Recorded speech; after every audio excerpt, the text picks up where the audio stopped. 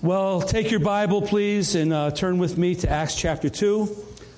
If you're at home today, you may want to hit your share button and get some more people involved in this, but the Lord put a message on my heart. I want to continue along the lines of the Holy Spirit today, and we're looking at Acts chapter 2, verses 14 down to 47, but right now we're just going to read 14 to 22.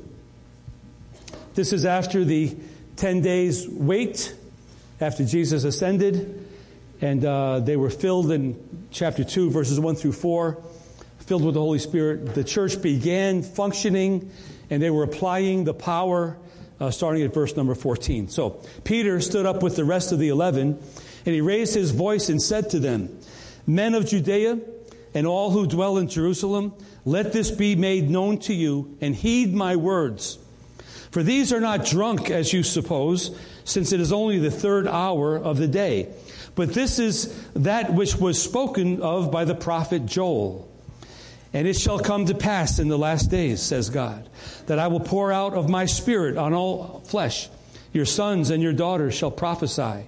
Your young men shall see visions, and your old men shall dream dreams. And on my men servants and on my maid servants I will pour out my Spirit in those days, and they shall prophesy. And I will show wonders in heaven above, and signs in the earth beneath, blood and fire and vapor of smoke. The sun shall be turned into darkness, and the moon into blood, before the coming of the great and awesome day of the Lord. And it shall come to pass that whoever calls upon the name of the Lord shall be saved. Men of Israel, hear these words." And he goes on to preach his first sermon. Father, Lord, thank you for this powerful passage of Scripture. Thank you for the freedom we have, the access we have to it. Bless this sermon, Lord. Anoint my lips and my mind and my heart, that I may proclaim and preach the Word of God the way you want. Let it fall upon ears that want to hear and need to hear. Lord, in the process of preaching, may you be glorified. May your church be built up and edified. And we give you all glory, all thanks, all praise for everything you're doing. In Jesus' name we pray. Amen and amen. Entitled the message today, "We Need the Holy Spirit" today. And I want to proclaim and let everybody know, those at home, we're happy to affirm our position as a Pentecostal church within the context of sound, true, tested biblical teaching, biblical footing. Did you know, by the way, that the Assemblies of God is the Assembly of God emphasis on higher education is working in America and all over the world in bringing a greater degree of academic understanding of our belief system. Meaning that our Pentecostal, years ago, like 100 years ago, the slam against the Pentecostal church was that they're not academic enough. They're not well-versed in the Bible. We can't say that anymore. Now we have 4-year degrees, master's degrees, PhD degrees pertaining to Pentecostal doctrine and teaching. In fact, many of our missionaries and pastors in different parts of the world are starting Bible colleges there so that the students can go deeper into the things of God. So as we go deeper academically into the things of God, we're confirming in a greater degree the Pentecostal doctrine that we've embraced a long time ago. In other words, the deeper we go academically, the more we understand that we're on the right track. You would think that by now, if this wasn't right, someone would have discovered it with all this higher learning.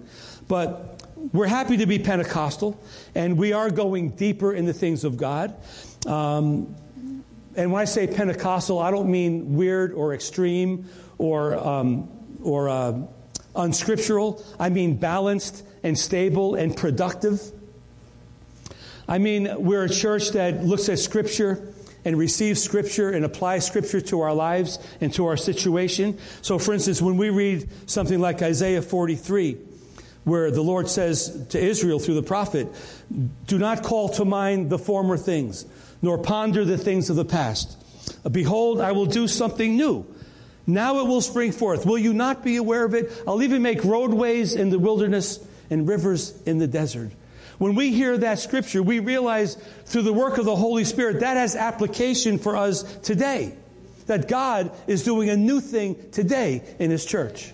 Because the church is alive. God is alive. And God is doing a new thing in His church. So today, if you think with me, as church life in America tries to resume some sense of normalcy, and we think back, and I've been thinking about this lately, back to March of last year, when this whole pandemic started, I and many pastors were quoting 2 Chronicles 7:14.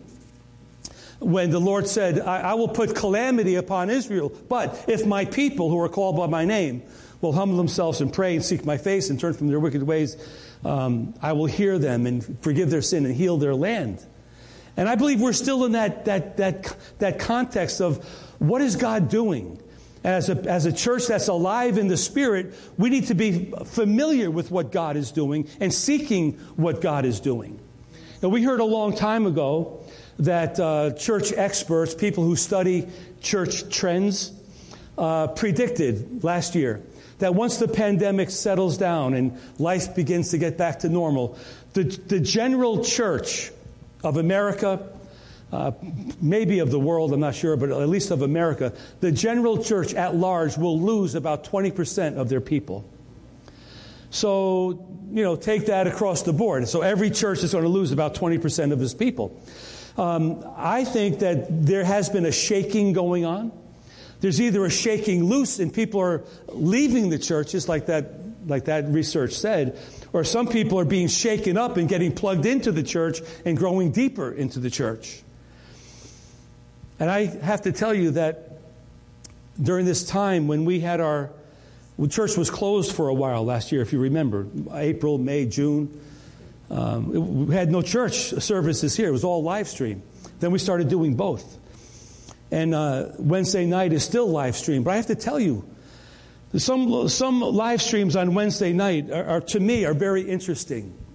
You have to picture me doing this. I'm over at the office all by myself every Wednesday night. In the beginning, I was frantically trying to get everything lined up so I wouldn't have a hitch, but now I seem to do it pretty good. Thank you, James, for helping me with that. But anyway, many times I'm sitting there at 10 minutes to 7, quarter to 7, 10 minutes to 7, praying, Lord God, let somebody get on live stream tonight. I prepared, but let someone get on live stream. And I've got to tell you, the one night in particular, I was so taken as I saw people log in. 4 people, 5 people, 10 people. I was actually almost crying when I realized people were coming to gather for fellowship on live stream. I couldn't see their faces. I could see their names if they said hello. But some people, for whatever reason, don't say hello. They just log on. So I see the number, and they could see me. And I'm telling you, I rejoiced in my spirit, and I was so happy that fellowship was happening even on live stream. So when we read these statistics, 20% of the church is probably gone. Well, but there's 80% that's strong, and that's good. So there's another group of people that regarding churches at large that relocated and moved to different parts of the country during this year. We lost 4 families during this year that relocated to different parts of the country. Some people in the church at large have either begun to church hop and settled into another church, or else they decided they don't want to go to church. They like live stream, and they're going to stay on live stream forever and ever. Amen. And then there's some people, as in our church, we did you know last year we lost 8 people died last year in our church. 8 people died. So we're running, as most churches are right now, I said 80%. In reality, we're probably running 50 or 60% of what we were running in January of last year. But I'm here to tell you, God's doing a new thing. Jesus Christ is still on the throne. He's still doing what He always did. He's the same yesterday, today, and forever. And I still believe that God's not only doing a new thing, but 2 Chronicles 7:14, if we will seek Him and repent and call upon His name, He will bring healing and restoration to our land, to our territory. I believe that with all my heart. So we have the Holy Spirit to help us navigate through these difficult waters. But I'm happy to say we're a full gospel church. We preach the full gospel. We preach salvation. We have altar calls. We baptize people in water. We pray for the sick. We pray for marriages to be healed and mended. We pray for the baptism in the Holy Spirit. And before we get into Acts chapter 2, I want to just mention a few things that the Lord put on my heart to share with you. Lessons that we learned from the pandemic. I think this will kind of set the background for the word I want to share in just a few minutes. But I realized so clearly during the whole pandemic season, the church is definitely not the building. It's people. It's always been people. It's always about people. It's always for people. It'll always be about people. And we don't need a building to continue. As much as I love this building, I do. I love the renovations. I'm happy. But after a year of this pandemic thing, I'm realizing more than ever before, and I knew it, we all knew it, but we saw it in action, the church is people. And so we, in a sense, we got back to our roots. Like in the early days of the church, I don't know that they went to a building. They probably met under a tree somewhere or by the riverbank or somewhere. They just met together, maybe somebody's home. But we began, I did, and I think most of us did, began to value every single person that we're associated with. Every life is so critically important to the work of God and the work of the church. So, number one, the church is definitely not the building. The church is the people. Then we learned that social media, whether we like it or not, is here to stay. I can't imagine now, I mean, a year ago, I couldn't imagine me saying this, but I can't imagine not having social media as a part of our church platform.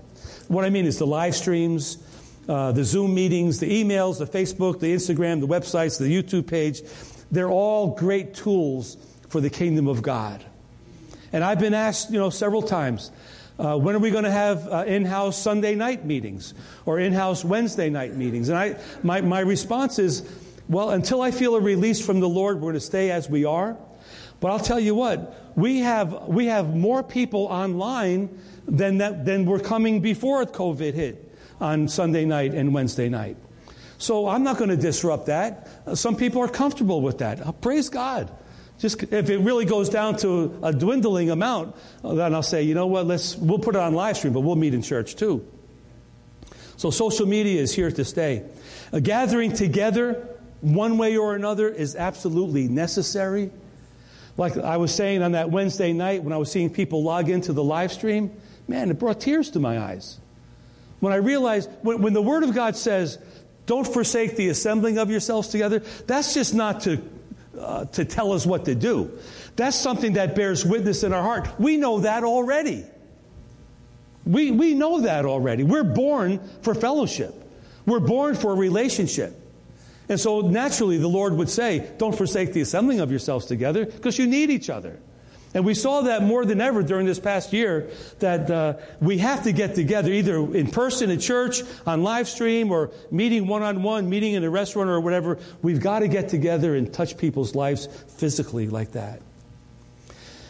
And then I realized that issues, and there were a lot of issues during this past year.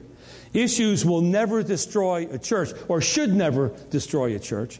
I suppose they could, but we can't allow issues to destroy the work of the Lord. What I mean is this pandemic would never destroy the church. Social problems that we've seen over the year, racial problems, politics. November was a very difficult time for every church as we navigated those waters. The violence that we see on the streets, the vaccination is an issue. Wearing a mask was an issue. I would encourage you to read Romans 14 and 15. We've been studying it on Wednesday night. Perfect example of issues in a church. And Paul's telling the church in Rome, don't let these new believers, don't let their issues become a factor in the church, because it's only about food and what days they're going to celebrate things. Why make those non-doctrinal issues an issue in the church, which they were doing? And so in the same manner, we went through a lot of issues during this whole pandemic season. But we cannot allow those issues to disrupt the work of God. They're non-doctrinal issues. their opinions and feelings and stuff like that. And so that can't distract us from the mission of the church. And then the last thing is we need to, and we did learn, to discern the times. Like, what is God doing here with this? You know, if the Lord doesn't come back and we're around 10 years from now, people will still be talking about 2020, 2021, the year of the pandemic. That was like a worldwide dilemma, a worldwide problem. And what is God doing? What was God doing in that? Why did we live through this? I had COVID in December. Many of us had COVID. Why did we get COVID? What's God trying to show us? But we need to discern the times in which we live. All I know is that God is doing something. I believe God is setting the world up for the next big thing that's going to happen, which I don't know what it is, but I believe God's up to something. And I thought about this. As we get back to normal, does anyone really think that the world will improve itself after a year of the pandemic? I mean, already you can't even go to a basketball game without something crazy happening. There's violence everywhere. There's people are upset everywhere. The world is so anxious to go back to normal. Sin and debauchery and rebellion and violence and immorality. So the world's not going to get any better after a year of the pandemic. But the church must get better. That's what I'm saying. Discern the time. The times we're going to get worse and worse. But the church must get purified and holy and righteous and ready for the battles that are ahead. So I think we learned a lot from the pandemic. I could probably talk more about that. But in the midst of all of that, the Holy Spirit is working. People are still getting saved. Come on. People are still getting baptized in water. We have one on June 27th. They're still getting baptized in water. In the midst of a pandemic, people are getting baptized in water. Now people are coming out to church. We have new people coming to the church. Praise God for this. So when I read Acts chapter 2, I'm making a comparison. If Peter and the 11 needed the Holy Spirit then, let me tell you, church, we definitely need the Holy Spirit now. There's no doubt about it. The world is too, forgive my vernacular, but the world is too crazy for us not to have the Holy Spirit. Not to mention there's an enemy of our soul that would like to disrupt our lives anyway. So when we get involved with the things of the world without the Holy Spirit, we could get sucked into some issue or some problem and forfeit our salvation. So we need the Holy Spirit. So I want to go through chapter 2, verse 14 to 47, and bring out a couple of points here. The first thing we see, verse number 14, is that Peter stood up. You know, Peter was filled with the Holy Spirit. He stood up with the 11. Can I ask you a question? When was the last time you stood up for God? Or you stood up for Jesus? Or you stood up for your faith? Not maybe physically, but emotionally or in your words. When did you defend your faith? In spite of, like Peter, in spite of the repercussions that could have come. He didn't know what was going to happen. He was totally outnumbered by all these Jewish people, all these Roman people. He stands up with maybe 120 people, and he starts to proclaim the things of God. But when was the last time you stood up for God? And I'm telling you, we need the Holy Spirit if we're going to stand up for God. And the pressures are great today. You can't even talk about grammar school without getting into an argument about something. There's issues everywhere. We need the Holy Spirit for wisdom, for courage, for empowerment. I think back on my life, and let me clarify. I said last week, when we get saved, we have the Holy Spirit. Amen? We got that, right? John chapter 3. And later there's a second work of grace where we're filled with the Holy Spirit, the baptism. But I want to tell you, when you get saved, you have a power in you already. Let me explain to you what I mean. When Pamela and I told our story last week, when we got saved, you know, we were on a little trip to North Carolina. We were living in New York. We went there for a week or two, came back home. But when we got back home, guess what? We had to stand up for our faith. And we told our parents, well, we're Christians now, and we're going to get married, and I'm going to go back to college. And my father looked at me like, what happened to you? And I said, well, we're serving the Lord, whatever. And one of my mother and my father, their response was, well, that's really, and I said, we have to do it within 8 weeks because I want to be out by August the 1st. And it was June 1st or whatever. And I think it was my mother. She said, all right, go talk to the priest. So I said, all right. So I called the priest. And so then I had to get into the situation where we called Father Nino. Father Rinaldi was away. Father Nino was there. And so we meet with Father Nino. Now I have to stand up to Father Nino and say, Father Nino, I just want to tell you, Pam and I, we accepted Jesus. We're saved. We want to do things right. We want to get our lives together, and we want to get married in a couple of weeks and move to North Carolina. And he's listening to our story. He's looking at me like, and he gave me his approval. He said, I believe you, and I know what you have. What you have is good, he said. And so we stood up for the priest, and we stood up and we got married, and that was good. And then I realized I had to stand up to talk with my bandmates. I was still in a band at that time. We had gigs lined up. And so I kept my commitment, but I told my buddy Frank, I said, Frank, listen, I got to tell you, I received Jesus. Pam and I were getting married, and we're going to be gone, so I'm quitting the band. And he looked at me like, man, what's going on? I had to stand up for Jesus. I was done with my old life, but we got to stand up for Jesus. Then I had to tell my friends.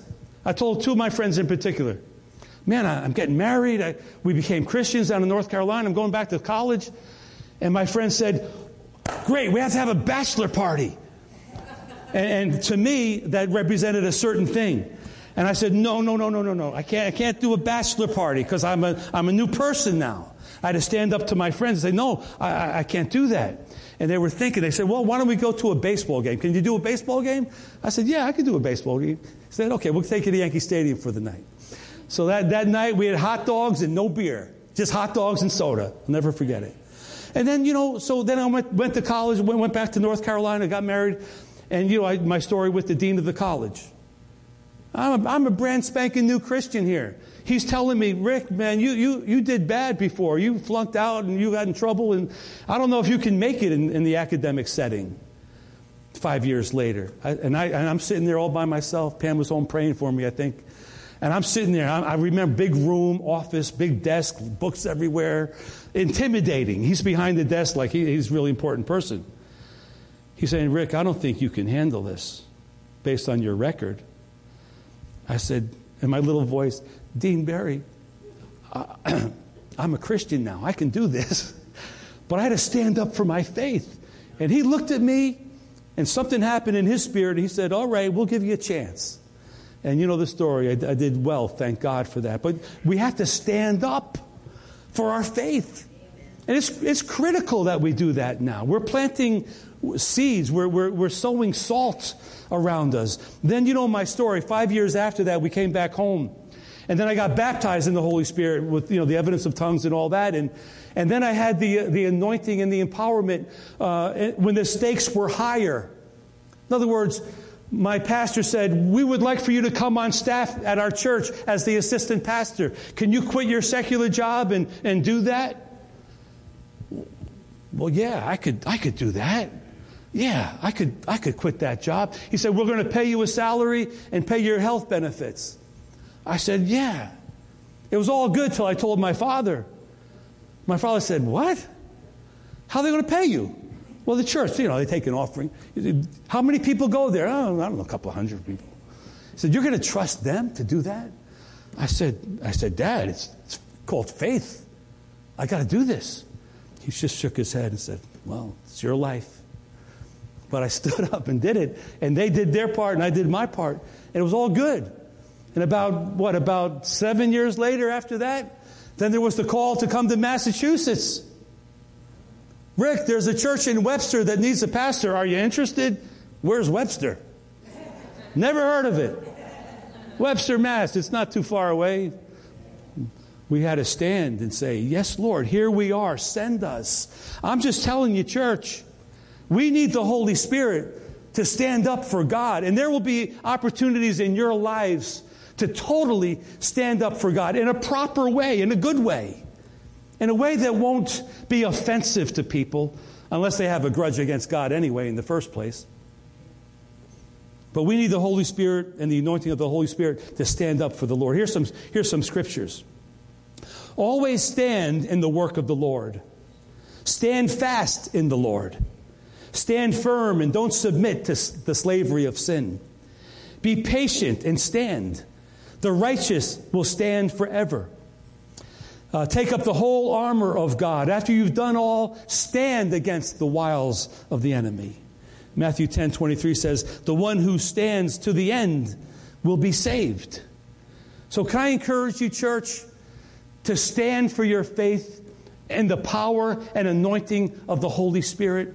There may be people in your workplace, at your school place, even at your home, even in the marketplace, even at Market Basket, there may be somebody that needs to hear and see you in action as a man or woman of God. So we need the Holy Spirit to do that. And we need the Holy Spirit today, I think, more than ever before. I said this earlier, but across the board, we see the Evangelical Church of America doing a great job. They're preaching salvation. Thousands are getting saved and baptized. It's good. It's wonderful. But I don't see the Pentecostal church doing such things that are, like in the New Testament, turning the city upside down or shaking the city. I mean, if a church of 50,000 people, a thriving church of 50,000 people is in a city when the downtown area is poor and there's violence and there's hunger and there's all these problems, the Pentecostal emphasis would be, that's our mission field. And with 50,000 people, I think we could make a difference. I'm saying the Pentecostal church must rise up, especially in these days, to make a difference. Forget about a church of 50,000. Let's take a church of 200 like we were, a church of 200. In a city of 60,000 people in Haverhill, Mass., there are so many issues downtown, it's not even funny. But the Pentecostal church is the one that sees it as a mission field. And I want to encourage everyone to look at your life as a Spirit-filled person, empowered by the Spirit of God. Look at your life as a means that God could use you to touch somebody in a powerful way. Well, let me go on to number 2. Verses 14 and 15, we see that Peter here is proclaiming. He proclaims things. It says he stood up with the 11 and raised his voice and he said, men of Judea and those who dwell in Jerusalem, let this be known to you. Heed my words. These are not drunk as you suppose, since it's only the 3rd hour of the day. But this is what was spoken by the prophet Joel. Then he quotes Scripture. But Peter proclaimed. And note here in these 2 verses, he's not quoting Scripture yet. He's not teaching or preaching. He's just saying the right thing at the right time. His response to the situation is, these guys aren't drunk. We need to get to a place where we have that unction within us to call out what's wrong. Like the masses were saying, these people are drunk. Look at them. They're acting like fools. And Peter's saying, no. He's proclaiming to them, that's not what they're doing. We need to get to the place where we can proclaim the things of God in an non-offensive way, and shed light and salt to the world around us. In other words, someone will have to say when the topic of the pandemic comes up at work or wherever, this is our wake-up call. Someone needs to proclaim that. That's all it is. It's our wake-up call. God's trying to get our attention. These social issues, these racial issues, they're ungodly. Don't you know that God has a different plan for people? These violence, the issues of violence across the nation, violence is never the answer. All this is God's way of getting our attention. Someone needs to have the wherewithal, the Spirit of God moving in them to discern the situation and proclaim, no, that's not that reason. It's because of this reason. In a conversational sort of a way. 1 John 1:3 says, the things that we've seen and heard, we proclaim that you may have fellowship with us. And our fellowship is with the Father and with His Son, Jesus Christ. And so we proclaim these things so that other people can enter into our world, into our sphere of spirituality, and we could draw them in over common events that we're all concerned about. We need to do it without a holier than thou attitude. We need to speak in simple terms that God is at work in the world around us. When we hear the news, and I'm really taken by the news these days. Every day there's something going on, something crazy. How many shootings have there been in the last week and a half? 17, something like that, mass shootings. There's an epidemic of shootings in our country. But when we see the hurts and feel the pain and sense the angst of people around us, we need to be able to stand up and proclaim what God is doing in the midst of the craziness. We need the Holy Spirit to do that. Let's move on. The third thing, Peter then began to share the word. It wasn't just his thoughts or his opinions. He did share the word. Verses 14 to 21, he's quoting from Joel. Verses 25 to 28, he's quoting a psalm from David. And 34 and 35, he's quoting from David as well. And so we need to somehow know the Word of God well enough to bring it out in conversation. And Paul does this frequently in his writings. He quotes Old Testament Scripture. But the Word of God is the thing that's going to really touch people's hearts. And I found over the years that sometimes quoting a Scripture is really important to do. And sometimes it's not so important to quote it. It's important to say what it means. Like the Bible does say whatever. Instead of quoting it, it could be intimidating, but you have to use discernment. But the Word of God is what people need to hear and understand. So when I read these scriptures like Hebrews 4:12, the Word of God is, or all Scripture is God-breathed. It's God's Spirit coming to life. It's living. It's sharper than any two-edged sword. I had this experience on Facebook a while ago where I would put my opinion on there. Anyone ever do that? Put your opinion on Facebook? That's what it's for, right? Put your opinion out there. Well, some of the feedback wasn't the greatest, so I thought, well, instead of putting my opinion, I'm going to find a scripture that encapsulates my opinion and put the scripture on there and let the Word of God speak to everybody. It goes a whole lot better that way. If they think I said it, forget it. But if they think God said it, well, then something to think about. 2 Timothy 2 reminds us to study the Word. Study to show yourself approved by God, so that you're not ashamed, rightly dividing the word of truth. You can't just spout out Scripture without knowing what you're talking about. Psalm 119, you know it. Thy word is a lamp unto my feet, a light unto my path. Hallelujah. And we need to trust the Holy Spirit too. John 14:26. Because we all go through this. We sit in church, you hear a sermon, you go to Bible study, you read your devotional, you do your own study time. Then you get out into the real world and something happens and you can't remember what you're supposed to say in that situation. But John 14:26 says, the Holy Spirit will bring to your remembrance the things that I told you. So as we start the day, can we ask the Lord, help me to remember what I need to remember to face this day? Because, there's going to be situations that happen. We're going to be put on the spot or whatever. And we need to be sharp and quick and on point. And that's the work of the Holy Spirit to allow us to be in tune to the situation. So, the Word of God. Incorporate the Word of God into your life, your lifestyle. Number 4, let's move on. Peter then began to preach. Verses 22 to 36. If you want to hear a good sermon, read that scripture, but not right now. His word, God's word mixed together. He was preaching. He had an objective. He was getting to the point of presenting Jesus as the Savior, and you need to repent and receive Him. That was his point. He was explaining it, talking about it, preaching it. And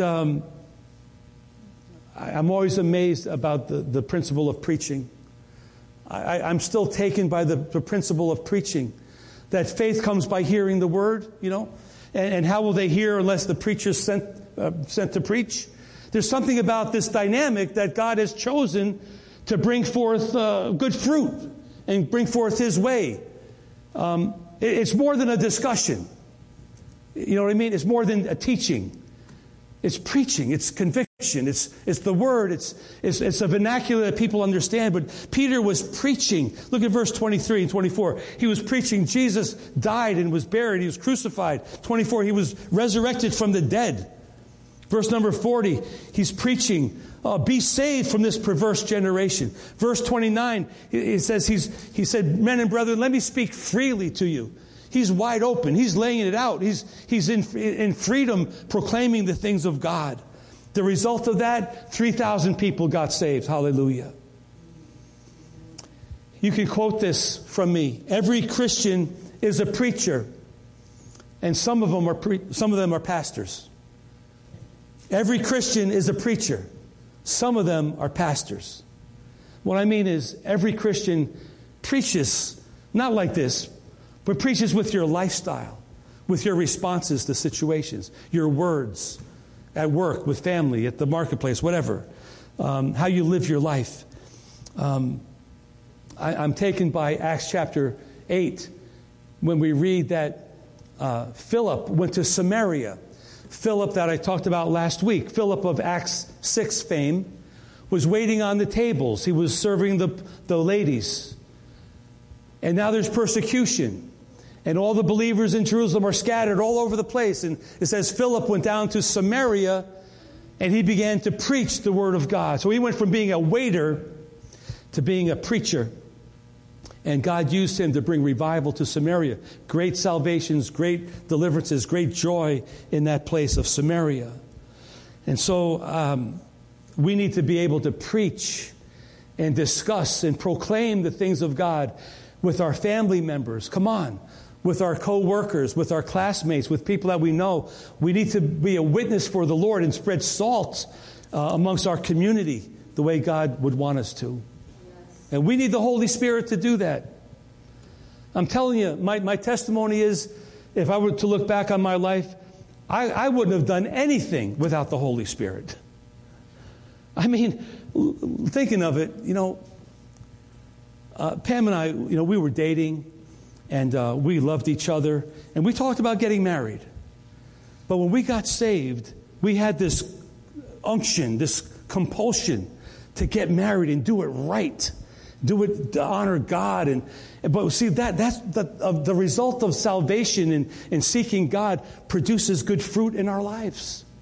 We need the Holy Spirit. I'm so convinced of it. And do we have struggles? My goodness. Yes. That's why we need the Holy Spirit. We struggle with everything. There's always issues. There's always problems that come up every day. That's why we need the Holy Spirit every single day. Well, let me go on here. Verses 37 and 38, we see Peter led people. We need to lead people. You know that? I like the phrase, we need to learn how to close the deal. I mean, some people will plant, some will water or cultivate, and some will close the deal and reap the harvest. Well, we can't be afraid to close the deal. But anyway, Peter was a leader. They came to him in verse 37. After they heard Peter preach, the multitudes comes, and they say, verse 37, they were cut to their heart, and they said to Peter and everybody else, "What shall we do?" What a great question. Peter didn't say, "Well, come back next week and I'll tell you." He led them to Jesus. What you need to do, repent of your sin. Receive remission of your sin. Be forgiven. Get baptized in water and seek the filling of the Holy Spirit. There was no hesitation whatsoever. He was leading people to Jesus. We sang it earlier, Lord, lead me to the cross. Help us to lead others to the cross. That's the only place where there's real sanity in the world. It's the only place where things come together in the world. It all begins at the cross. Come on, it all begins at the cross. You heard me say it a million times. Many of us are around the cross, but God wants us on the cross. He wants us to die to ourselves and live for Him. But we need to lead others to that, but we have to do it first. So, be a leader under the guidance of the Holy Spirit. Let me move on. Peter then, throughout this whole time, he was teaching. He was teaching the people. Look at these scriptures with me real quick. Verse number 16. These guys aren't drunk like you're assuming. This is what was spoken of by the prophet Joel. And he begins to quote Joel's passage. It's a teaching moment. So what can you use as a teaching moment in your life, in your situation, in your experiences. Verse number 32. Peter's teaching. This Jesus, God raised up. And we're all witnesses to that. You can't come against me. I saw this happen. I'm a witness of what happened. And he was teaching them. Verse 36. Well, let all the house of Israel know assuredly that God has made this Jesus, whom you crucified, both Lord and Christ. This was his conclusion of the message. Let everyone know who you crucified. This is the Lord and Christ. This is the one. In verse 38 to 40, he's telling them what to do. He's teaching them, repent, get baptized in water, receive the Holy Spirit, be saved. So we have to know the Word and live the Word and proclaim the Word and lead people along the way. And we will lead them along the way in the strangest ways. But I'll guarantee you, someone's watching you at work. Your family's watching you at home. Your co-workers, your classmates or whatever at school, they're watching you. Jason, I see Jason at the gym all the time. Half the gym knows I'm a pastor now because Jason always says, "Hey, Pastor Rick." But I'm always careful. Anyway, I'm careful of that. I represent you. I represent the Lord. But we're teaching how to live, how to do things out in the public square. So Peter taught. We need to be teachers. The last thing is in verses 41 and 42. And I talked about this early on in the service today. But the 3,000 people continued in their faith. But Peter and the 11 continued in their ministry as well. Can I tell you something from experience? I would never have continued in ministry if it weren't for the Holy Spirit. Pam, you know. There's some times when you just feel totally overwhelmed, totally unprepared.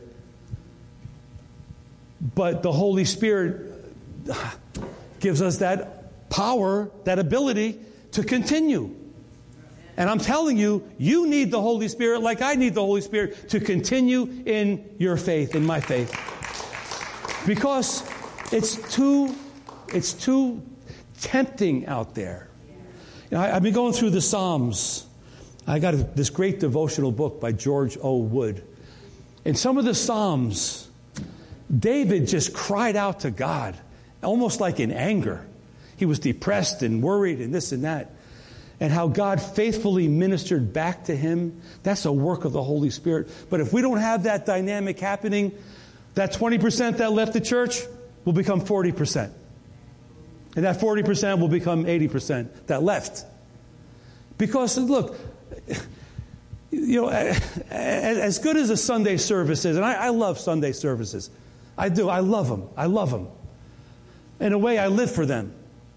But I realize this is good, but tomorrow morning when you do whatever you do, this is going to be a distant memory. You need your walk with God. You need the Holy Spirit in your life tomorrow morning. And this is good. Maybe you can learn from it here. Those of you at home, listen, you need the Holy Spirit. I mean, you have Pastor Rick. I got a cell number. You could call me. But you know what? The Holy Spirit's a lot better than I am. I'll tell you right now. You know?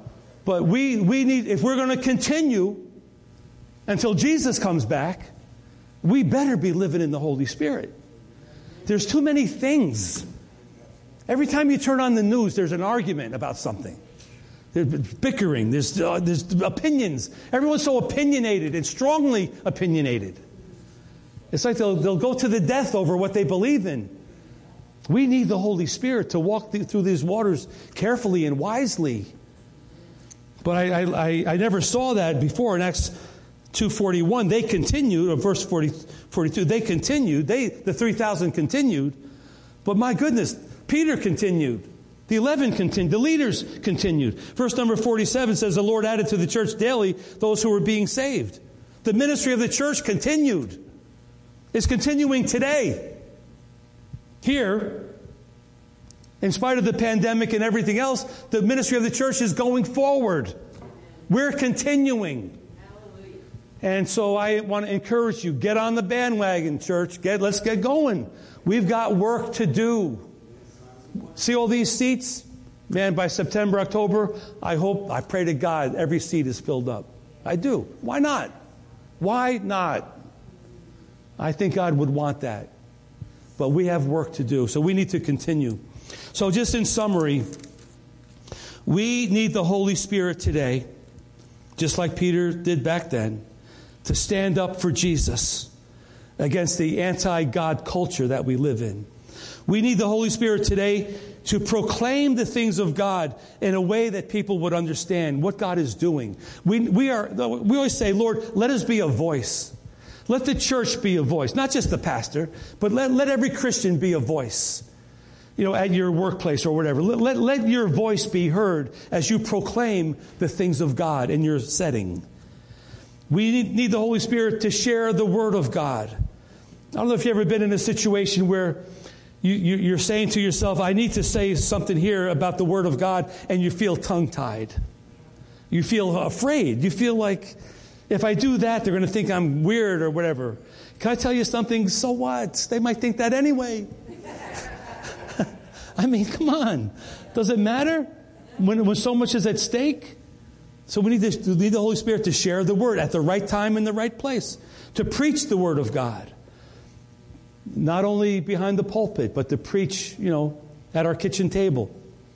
To lead others. We need the Holy Spirit to be a leader. To teach others. And we need the Holy Spirit to continue. Absolutely. So, last scripture is John 14:16. Jesus said, I will pray the Father, and He will give you another helper, that He may abide with you forever. This is before He went to the garden to pray, before the passion started, before the cross. He said, I will pray the Father, and He will give you another helper, that He may abide with you forever. So can we stand on that note and let's pray? Let's pray for that helper to come and to fortify His church. I mean, aren't you looking forward to one day sitting with the Lord and saying, Lord, what were you really up to during that pandemic? Why did that happen like that? Oh, I'm sure He's got something to say to us. But in the meantime, we've got the Holy Spirit. So every head bowed for just a moment. Every head bowed. I don't want to miss the point here is that we all need the Holy Spirit. We all have our trials and tribulations, our temptations, if you will, our failures, if you will. But can I tell you today how good it is to see people here in the church, people on live stream. It's good for people to come out of whatever they were involved with, even last week, and make time for God today. I always say that Sunday morning service is like the tithe of our week. As we give a tithe of our finances to God, we give a tithe of our week. We give Him the first day. And so I commend you for being here today, all of you. Is there anyone here today that needs salvation? Raise your hand if that's you. I need salvation. Anyone at home? Just put a comment in that section that you need salvation today. I'll get back to you. Is there anyone here that needs to be filled with the Holy Spirit? Come on. Need to be filled with the Holy Spirit? Yes. Is anyone here struggling with something and you know you're struggling with something? Something's got a grip on you. Come on. It could be an addiction of some sort. It doesn't have to be whatever. It could be anything. It could be some lifestyle trait that you just can't seem to get the victory over. You need the Holy Spirit. We're going to pray for that.